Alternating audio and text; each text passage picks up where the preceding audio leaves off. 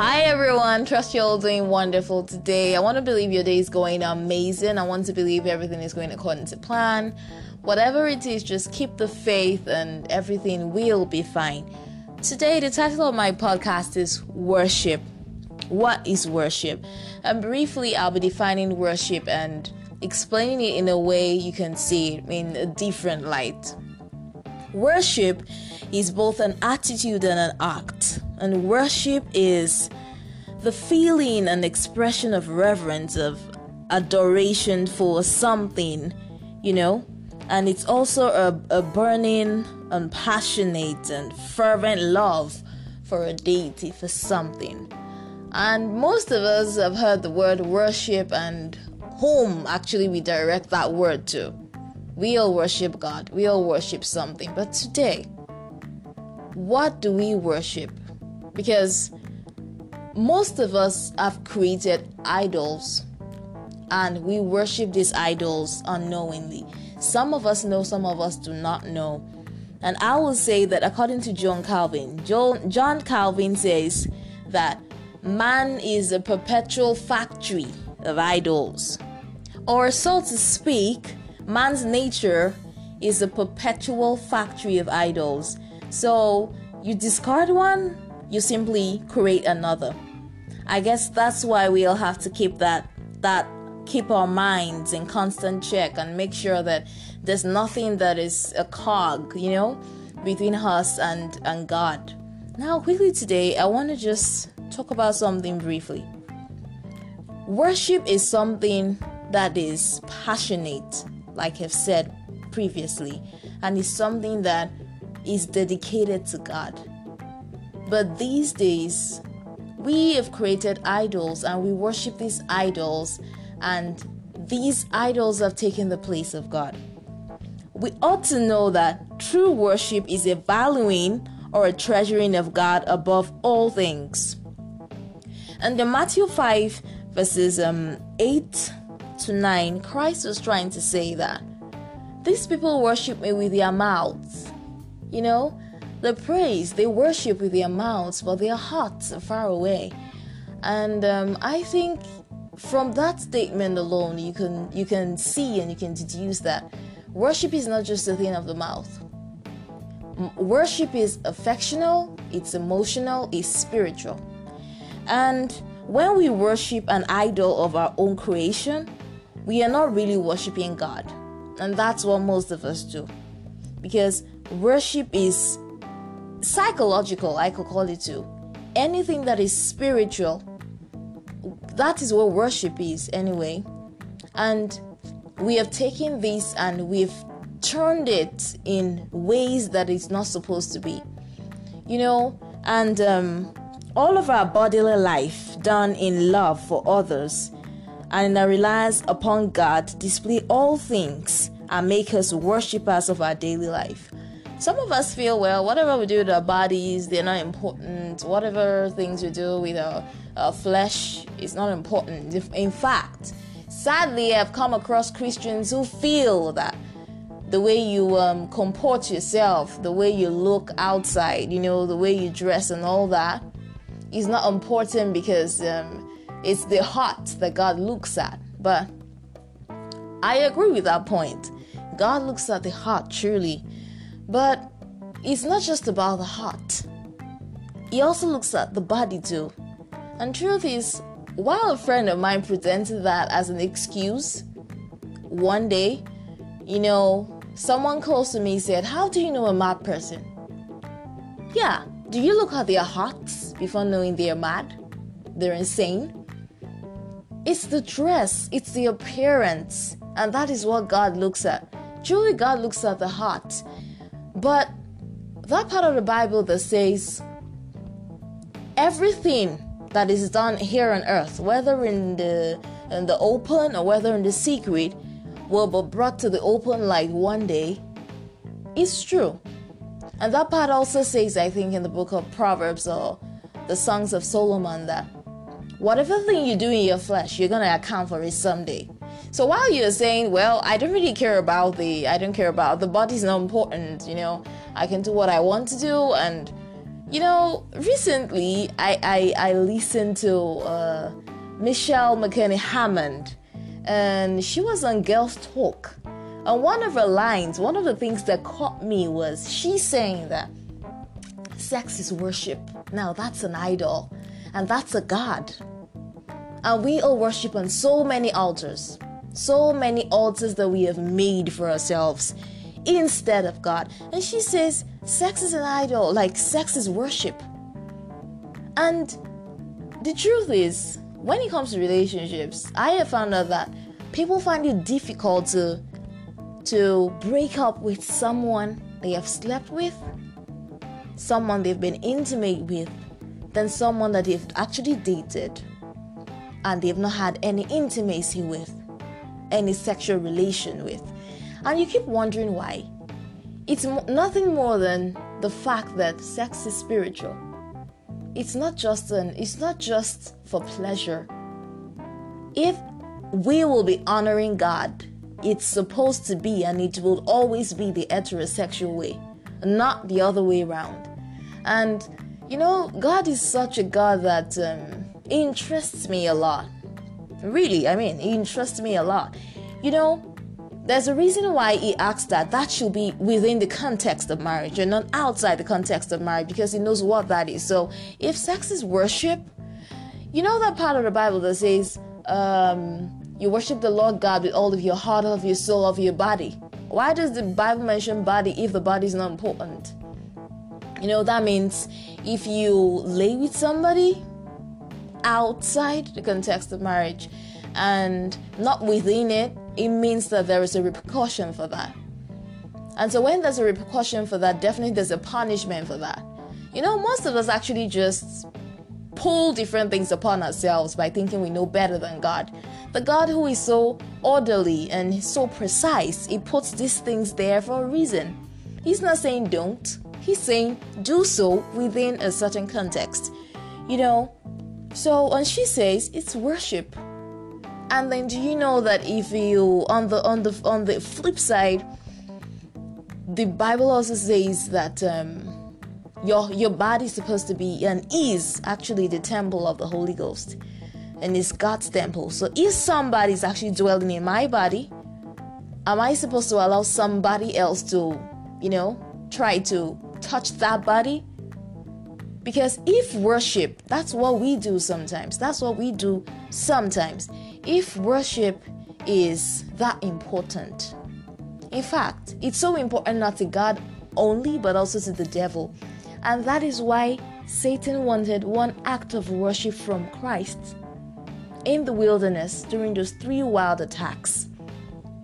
And you keep wondering to yourself, I have always wondered too, why would Satan want to give the whole world, just look at the world in your own finite mind, in exchange for just one act of worship? Because he understands what that is. And sadly, we as Christians, especially, we don't, And she says, if your body is the temple of God and you definitely want to give yourself over to somebody, that means you're subjecting the Holy Spirit to rape.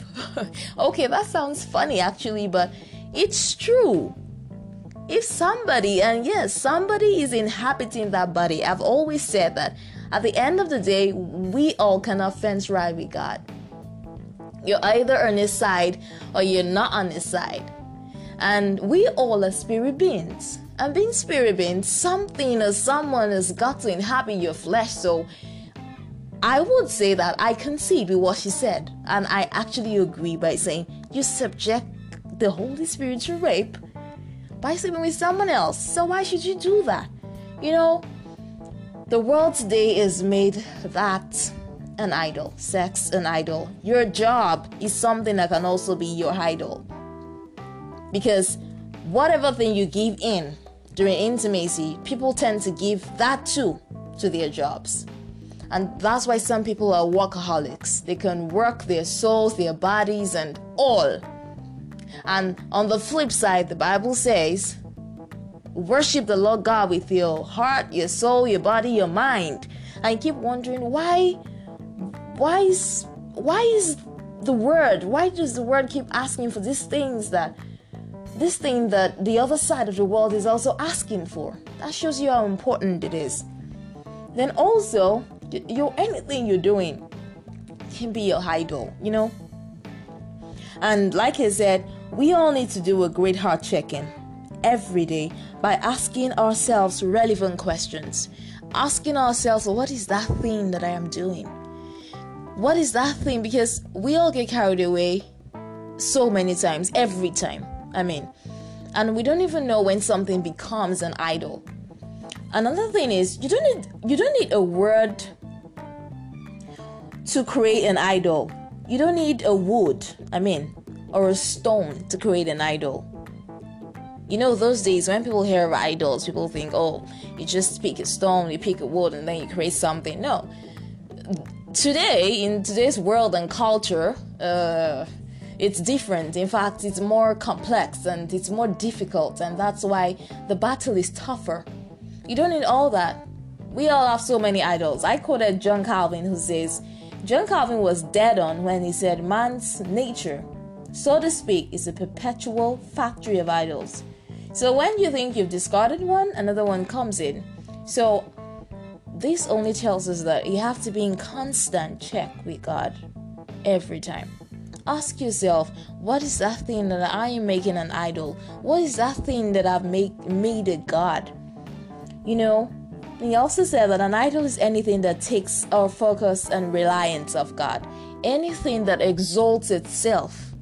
Your job, your school, your work, whatever it is. If it's sex, if it's alcohol, if it's drugs, anything that exalts itself above God is your idol.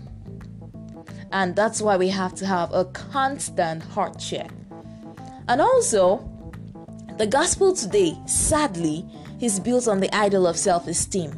Honestly, it is so pathetic when you go to churches and you hear so-called men of God preaching prosperity, wealth, health, and all that. And all these things build self-esteem. I have always said, men of God that are true men of God are spotted out not because they say God called me. Of course, God calls people. But the truth is, some of these so-called men of God, I don't mean to be rude, disrespectful here, but it's their stomachs that call them, not God. Because a God-called man doesn't even tell people that he's called. His ministry vindicates itself. So the gospel today is built on the idol of self-esteem. And then all the various forms of idolatry, like I've mentioned, have one thing at their core. If you've listened to my previous podcast on was it self-centered or God-centered? I was talking about self there. All the idols today, whatever it is, even if it's an addiction, all of them have something at their core: self. We worship at the altar of the God of self. And I'm going to mention 4 things here. And the first one is materialism. What the church preaches today. Very, very sad. Materialism, more stuff, promotion, wealth, money.